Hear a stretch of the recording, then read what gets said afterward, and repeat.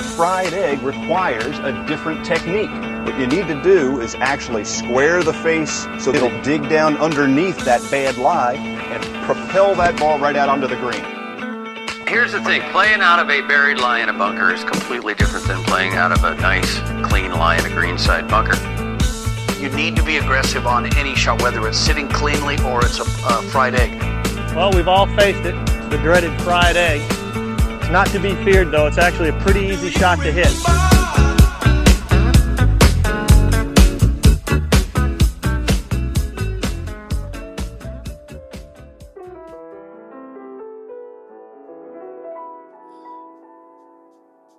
Mysterious places evoke intrigue. Over its 90-year history, Seminole Golf Club has been a mystery to most golfers. Sitting in South Florida and near the top of all the course rankings, Seminole has chosen to stay out of the spotlight. As a result, not many golfers have had the chance to understand what makes it great. But on May 17th, the 1929 Donald Ross design will be on display for the entire world to see. Rory McIlroy, Dustin Johnson, Rickie Fowler, and Matthew Wolff will take Seminole on in a televised skins match called TaylorMade Driving Relief. While playable for all, Seminole is an unrelenting test for elite golfers like those four. Ben Hogan once remarked that if I were a young man going on the Pro Tour, I'd try and make arrangements to get on Seminole. If you could play Seminole, you can play any course in the world. So to whet everyone's appetite for the match, I talked about Seminole's history and Ross's design with architect Bill Coore, who along with Ben Crenshaw completed a recent restoration of the course. I also spoke with PGA Tour player and frequent Seminole Pro-Member participant Zac Blair. Both Bill and Zac gave me some fascinating insights into what makes Seminole Golf Club tick.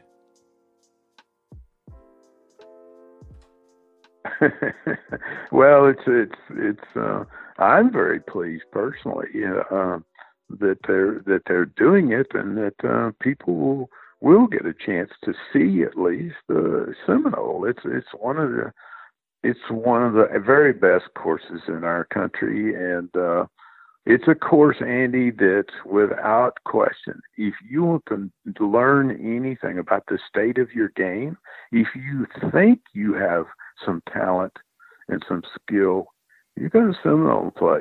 You'll get the answer really quick. Yeah, that's it's so hard. I played it one time years ago, and it kicked my ass.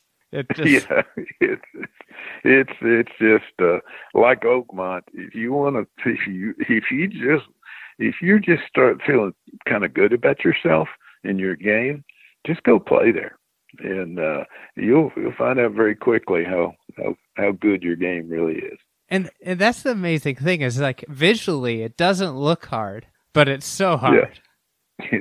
It is so difficult to just consistently play shots that are on the greens in puttable positions. I mean, you get the ball. Those greens are all just basic tilts for the most part. Number 4 has some very interesting internal contour, beautiful. But for the most part, the greens at Seminole are just tilts. And boy, if you're underneath the hole putting uphill, good for you. Good for you. That's hard to do. If you're even with the hole on either side putting crossways, or if Lord knows if you're above the hole putting downhill, and the wind's blowing, and the wind happens to be you're putting downhill downwind, well, good luck. Good luck to you, fella. What stands out about Seminole within his body of work, his other courses? Well, I think, Andy, it's interesting to me, though it may be somewhat almost blasphemous. He managed to take a site that, while it's visually stunning, particularly when you're on its borders and on the dune ridges where you have visibility of the ocean, it's not a site that I would say was extraordinary in terms of its potential for golf. And it's dominated by the 2 prime ridges that, if for folks who've been there or played there, there's the prominent ocean ridge along which the 17th and 18th holes, and of course the 13th plays too, and that's right along the ocean. And then there's the major dune ridge upon which he placed holes like 3 and 4 and 5 and 6 that are there. But the rest of the property for the most of the rest of the holes was a low-lying basin, which I have to imagine just by observing it even in current times and reading about the process when they were working there all those years ago, had to have flooded. I mean, it had to have been, in extreme weather events at times, it had to be problematic because of drainage issues. So it's in a lot of ways, it's like working, I don't know, Andy, I guess it's like working in a giant salad bowl with a couple of big forks laid in there, for the ridges. So I wouldn't say it was one of the great sites ever, for golf. And yet Mr. Ross managed to, the way he routed the golf course and used the dune ridges to highlight the most interesting, well, maybe I shouldn't even say the most interesting holes, but certainly the most visually interesting holes, and connect those to the holes that were in the low-lying basin is just beyond artistic. Yeah, it's kind of a rectangular property that's a pretty small site, right? So the routing, it was very creative the way he got to the edges of the property and maximized them, correct? That's correct. That's correct, Andy.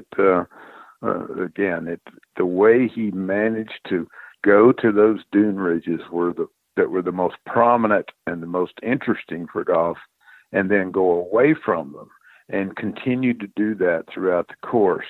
Go to them, go away from them, using the high ridges and using the low basin, just created, again, it was just a masterful routing.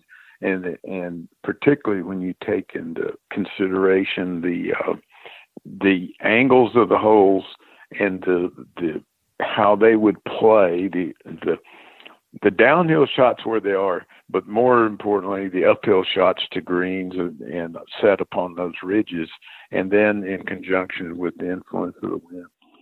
Do you have any favorite little historical tidbits that you might have picked up from your time there? I think the thing to me, Andy, but being in the business that I'm in, Ben and I are in, and it was interesting just reading about other people looked at the site, before Mr. Ross was retained to design the course. And if memory serves me, E.F. Hutton was the then president at Seminole, and to build the course, and he'd talked to different people in the design business, and I truthfully don't know who all he talked to, but I do know from reading that there were other proposals that were made to design the course, and the others all recommended that the primary dune ridge, especially the one there where holes 3, 4, 5, 6, those and are that and 2 green and 11 green and all that, part of the most amazing part of the golf course as it's now existed for all these years. But the primary dune ridge, they were recommending it be knocked down, that the sand be taken from that dune ridge to elevate the basin, the low ground. And certainly from an engineering perspective, I guess that would have been a very logical thing to recommend. It would have been a huge amount of work, in those days. But still, I could see how someone would go out there and say, boy, we've got all this giant area of basin and flat ground, and it's poorly drained, and let's take all this sand from this giant ridge and we'll just elevate all the bottom areas, and therefore we'll make building the golf course, a more pragmatic proposition. And Mr. Ross went there and I guess, very quickly determined that that dune ridge that everyone else was talking about, dramatically lowering, or even possibly, I don't know if they would have gotten rid of it all, but he felt like that was, the most interesting part of the property, and that should be the guide for how to lay out the holes and to use that ridge as often as possible. Mm-hmm. And he did. And those, if you've studied the routing at Seminole, it's fascinating how many times he was able to create really interesting golf situations on that ridge that other people had talked about eliminating. Yeah, that's so amazing to think about. It's and then you start to think about the architects that would have, thought about doing that. It's even more fascinating given that time, because there weren't that many earth movers. Right. Yeah, it was. It truly was. It was fascinating. I mean, I could walk out there and obviously I could go, well, yeah, I can see it logically, engineering wise, pragmatically. Yeah, there's all the sand you could ever need right here in this big ridge. Let's just take it and put it down there. Take it and put it on both sides of itself, and we'll solve the issue here, the drainage issue. And instead, Mr. Ross used it to make what I think could pretty easily be said are the most visually appealing and perhaps the most strategically interesting holes on the golf course that are integrated into that dune ridge, and then went into the basin and built a series of canals and lakes and to be able to deal with the issues there. Mm-hmm. What are a few holes that really stand out to you? Oh, well, I guess we've, most everyone that's played golf has seen photographs of the 17th hole, the 13th hole, the 18th hole. But I have to say number 4, which runs right on top of the primary dune ridge that's internal to the property, is both one of the most interesting, fascinating holes and beautiful holes. Not just how he laid the hole right on the top of the ridge running down there, but how the bunkering was then placed in both strategic and visually interesting positions, and the influence of the wind on that hole. That it may be my personal favorite there. You talked a little bit about you mentioned a few of the closing holes. Talk a little bit about what viewers are going to see with the closing stretch of Seminole. Well, from really, the 10th hole starts out a very flat hole that plays away from the clubhouse, and it's an interesting hole. It has water influence of water short left of the green, but it's a very flat hole. It's just totally in the lower basin there. And then 11 starts out, goes to tee shots across water, and then to a second shot uphill to a very difficult green set up in one of those primary dunes and extremely influenced by the wind. And then from that point, it's down off the dune at the tee shot, down off the dune at 12 into a low-lying fairway and a greens down lower. And then probably what you're most referring to is when you come from 13 inward, 13 the par 3 that plays from low in the basin, the green set up again, up into the primary dune right at the ocean. 14 playing back from there, back to another, through the low ground, back to another high spot in the dunes. 15, a hole that a lot of us have seen and probably be very interesting to folks watching on TV, a second consecutive par 5, 14 and 15 are 15, playing off a high spot in the dune, but the rest of the hole is all in the low basin, and it's a split fairway hole, Andy, with the right hand side of the fairway being the preferred line for certainly for the players that you're going to watch on television. The left-hand side fairway being more for, membership and less accomplished player use. And the two fairways are split by a sequence of bunkers between the two. So you think back and you think, well, we've, particularly in more recent years, we've seen quite a few split fairways. This was one of the very early ones. So it's interesting architecturally, not just because of how it would play and the split fairway aspects, but its impact on golf architecture again in America. This was one of the early ones. And from there on, you just go through, certainly the holes that are the most dramatic will be the par 3 17th, playing from the dune ridge right adjacent to the ocean to a green set against the dune ridge, just on the inland side of the same dune ridge at the ocean.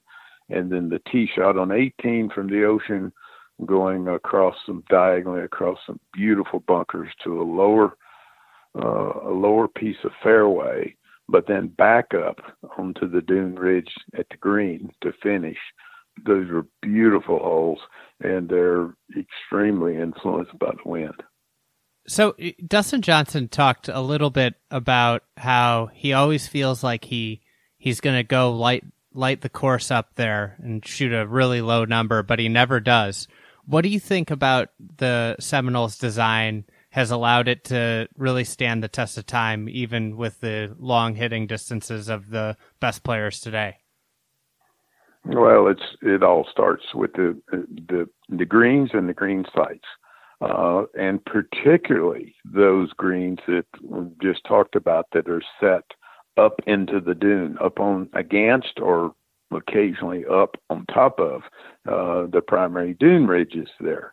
Those greens, when they're up, and most of the greens, even the ones that are low down in the basin, are still raised above the floor of the ground around them.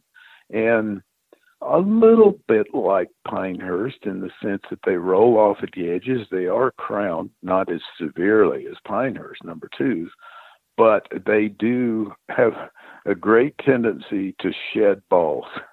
They don't collect balls very easily. And so when you're trying to play to these putting surfaces, and frequently these putting surfaces are an elevation higher than where the players are playing from, and playing, with wind either at your back, off the left, off the right, into you, or quartering from all directions, it can be very problematic. I don't care how far they hit the ball. I don't care. You could stand up there a little, like I once heard it said by a very good player about Pinehurst number 2. You could give the best players in the world, let them play from 150 yards on every hole, and it still wouldn't be that easy. And I think Seminole's somewhat like that.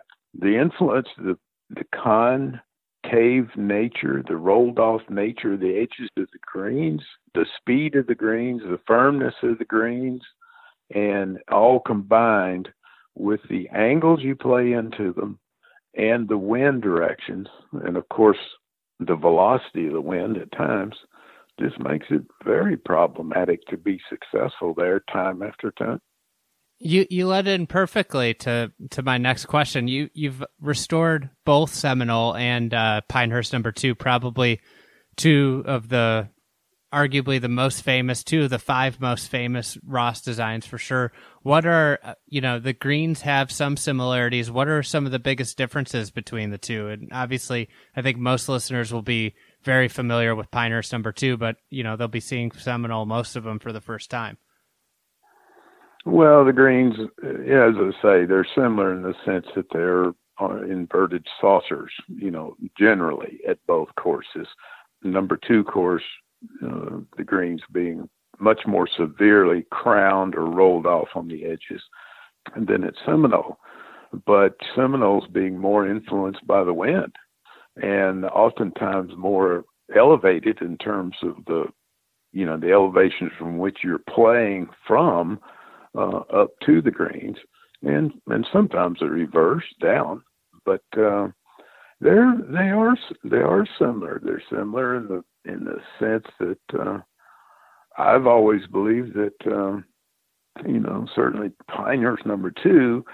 We've read about how Mr. Ross believed that was the second shot golf course. The tee shots were played to set up the second shots, and the second shots were the most important shots at number 2. I've never read that he said that about Seminole, but you look at probably a lot of his golf courses, and you could probably make that argument. And I have an idea that if you were to talk to the best players, who play at Seminole, you might find that they would agree with that. The fairways, much like number 2 course at Seminole, the fairways are generously wide, and they look like they're very forgiving, and certainly the ones in the basin are very flattish, the fairway contours, and the ones on the dunes, of course, not so much. But I would think the very best players can look at the tee shots and say, okay, I can see what's required of me here, and I can do this, I can do this. You probably feel pretty comfortable when confronted with the approach shots to those greens, knowing how easily those greens could shed balls. And at Seminole, more so even than Pinehurst number 2, when the ball doesn't stay on the putting surface, it rolls off down the sides. It can be much more problematic than at number 2 because the elevation can be greater. The ball can get away further from the greens or get into sandy areas and things that can be even more problematic than number 2 course. Yeah, it's got a little bit more dramatic land. It's got some flatter portions than Pinehurst number 2, but then the ridges provide a little bit more than more peaks than any part of number 2, right? Correct. Yeah, the elevation change. Well, of course, at number 2, the fourth and fifth holes, the 2 holes that have each been par 4s in their lifetimes and been par 5s in their lifetimes. So the fourth hole has more elevation change, and the fifth hole is probably, I would say, I don't know the exact, but I would say somewhat comparable to some of the holes at Seminole. But generally speaking, yes, you do have more uphill shots and more downhill shots at Seminole than you would at Pinehurst number 2, and it's much more open in terms of trees. Seminole has palm trees and some beautiful trees, but the wind is much more of a factor at Seminole because it literally lies immediately adjacent to the ocean, and the ocean breezes. Whereas Pinehurst is inland, and it's all the holes are framed, although far out from the lines of play, but they're framed by pine trees, which often mask the wind, and so or at least diminish it. Yeah, that South Florida wind can be just unrelenting. It can be just killer. So, last question, we've talked a lot about the greens and. What if you could take one of the greens off Seminole and put it in your backyard? Which one would it be and why? Well, I guess Andy, I have to say I've never thought of that, but I guess it would be 17. I mean, I guess because we most often think of shortish par 3 holes that have really interesting greens, whether you're thinking about the 15th at Cypress Point, the 7th at Pebble Beach, and that sort of throughout the history of some of the best courses in the world, it's been some shortish par 3s, and the green and the bunker configurations at 17 at Seminole are just fantastic. It's a very simple green, just very simple, sort of a bit of a oval, not quite an oval, but sitting there just slightly at an angle, to the line of play and surrounded by beautiful bunkers on all sides. And you're standing on the primary dune ridge with the ocean, to your left and sort of behind you, and you're playing toward this beautiful green and bunker configuration, and the palm trees swaying in the background and the clubhouse further down in the background. And it's pretty neat. It's a pretty neat setting. And I guess if we're going to try to recreate some setting of South Florida in my backyard, it might be something like that. That's it would be a tough thing to recreate in the desert,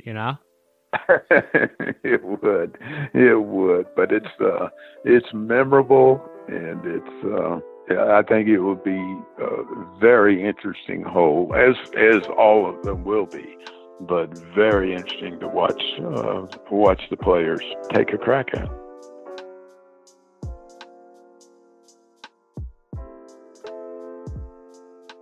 All right, so DJ talked about how he always feels like he should light up Seminole when he goes and plays the Seminole Pro-Member, but he never does. Why do you think that is? I think just for a lot of reasons, honestly. If the wind's up, it's obviously a much different golf course. And then the green complexes and the surrounds, it's more of like the exterior contours of the greens are so diabolical that anytime they get pins close to edges, you're right on the edge of disaster anytime you're hitting a shot. So if you don't execute perfectly, which sometimes is hitting, 20 feet away from the hole, you end up in really, really bad spots. And that's why that place is so cool and so fun. What's the experience like playing in that Seminole Pro-Member? It's awesome. I mean, the course is obviously always mint. It's cool being around that many really great players, and, the whole membership gets behind it. And, obviously Bob Ford has done an unbelievable job getting kind of the lineup that he gets. And it's just really cool to see everybody come out for it. All the good players, all the memberships out there kind of walking around watching. He gets all the pros from these really great clubs to come out and help. And it's just really cool. It's something that's really cool to be a part of. I think the vast majority of the public's most familiar with Pinehurst number 2, great Donald Ross championship course. What are some similarities and differences with Seminole and Pinehurst? I would say the green complexes have some similarities in kind of those rolled edges and that kind of like turtle shell type green. Where they're different is at Seminole, it's bunkers around all the greens and not as much short grass. There's some short grass in front and behind some of the greens, but honestly, it's usually just all bunkers. Like 1, there's bunkers left and right. 2, there's bunkers to the right and kind of a hill to the left. 3 is kind of the opposite, bunkers left, hill right. 4 bunkers kind of right and left. 5 bunkers all over the place. 6 bunkers all over the place. 7 bunkers right and left. So it's just at Pinehurst number 2, you kind of have a bunch of greens where there's short grass. If you miss the green, it just kind of goes down into these collection areas, where at Seminole, you're in a hazard and they're really, really tough. What are some of your favorite things about Seminole?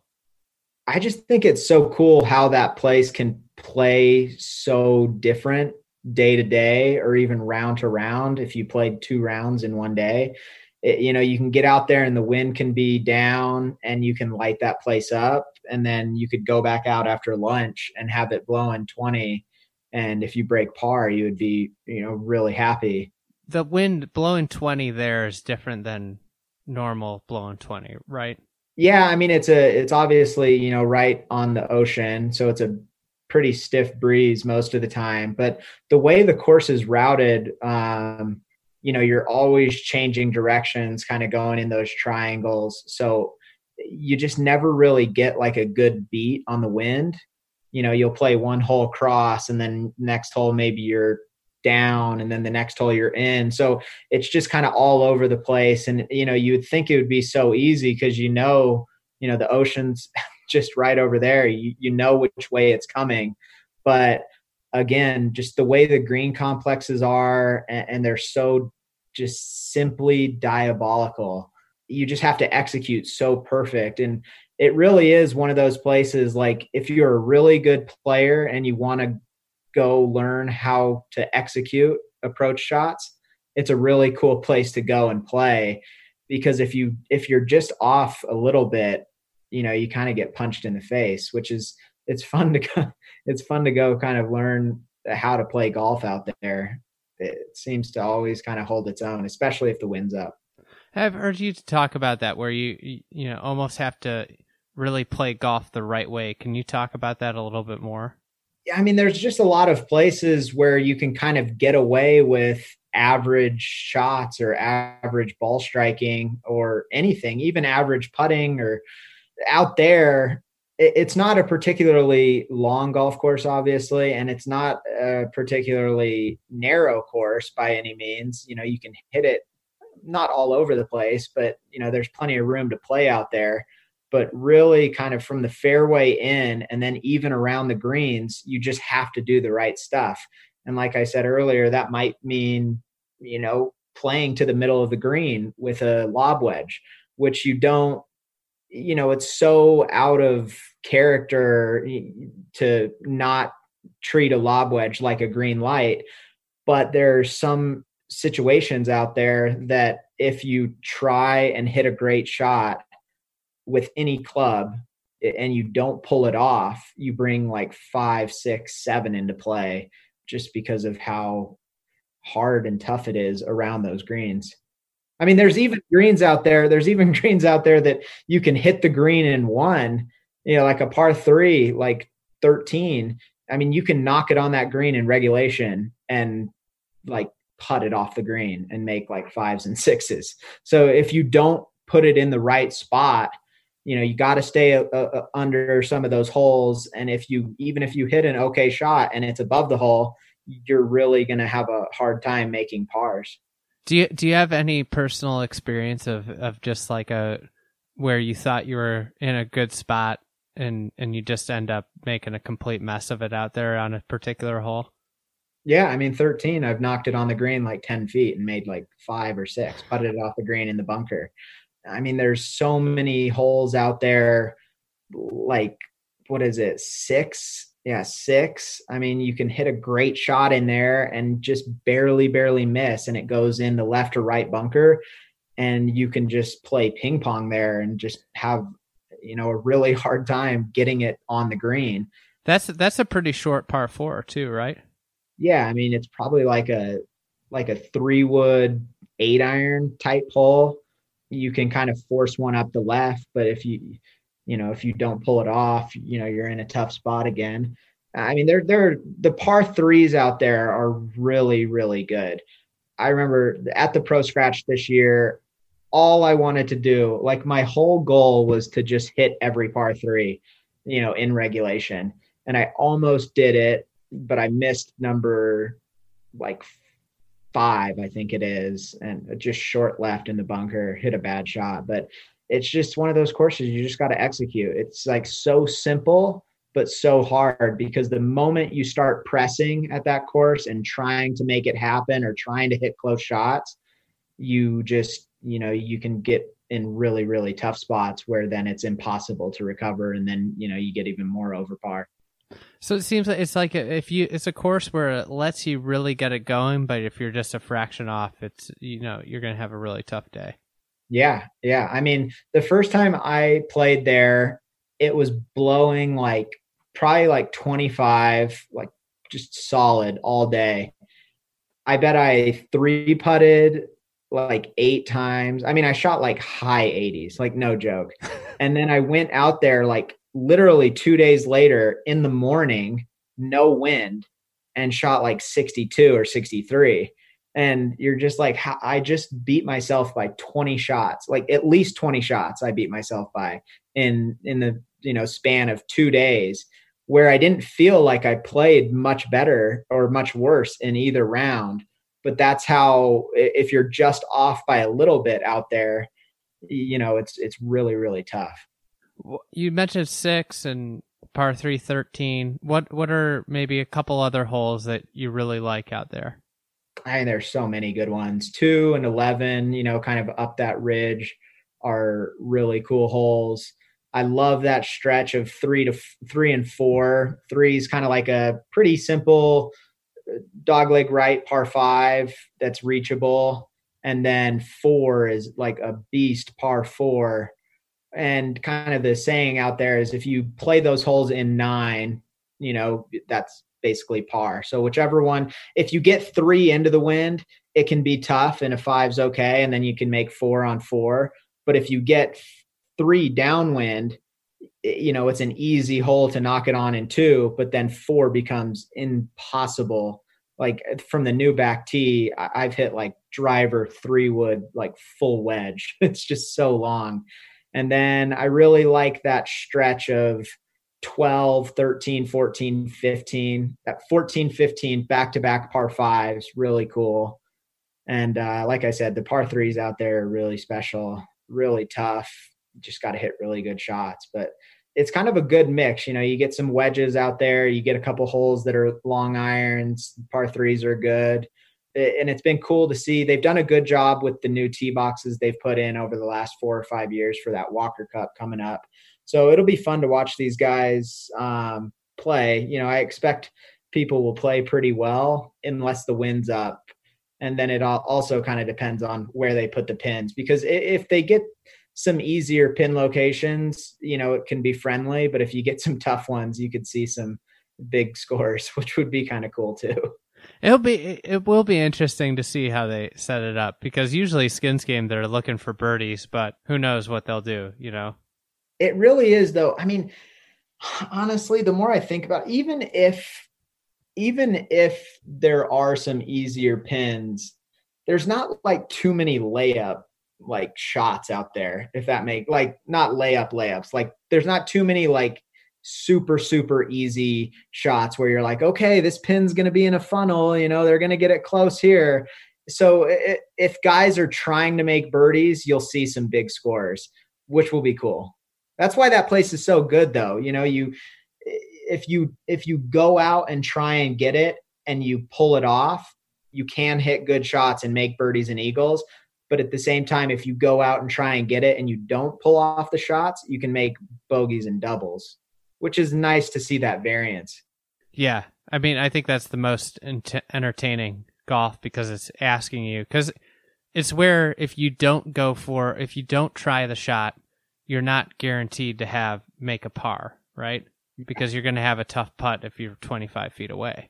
I think that's the best golf, where when you try and push it, Ogilvy talks about it all the time with Augusta, is like it's a really easy course to shoot 72. It's a really difficult course to shoot 66. And when you start trying to shoot 66, that's when you shoot 76. Yeah, totally.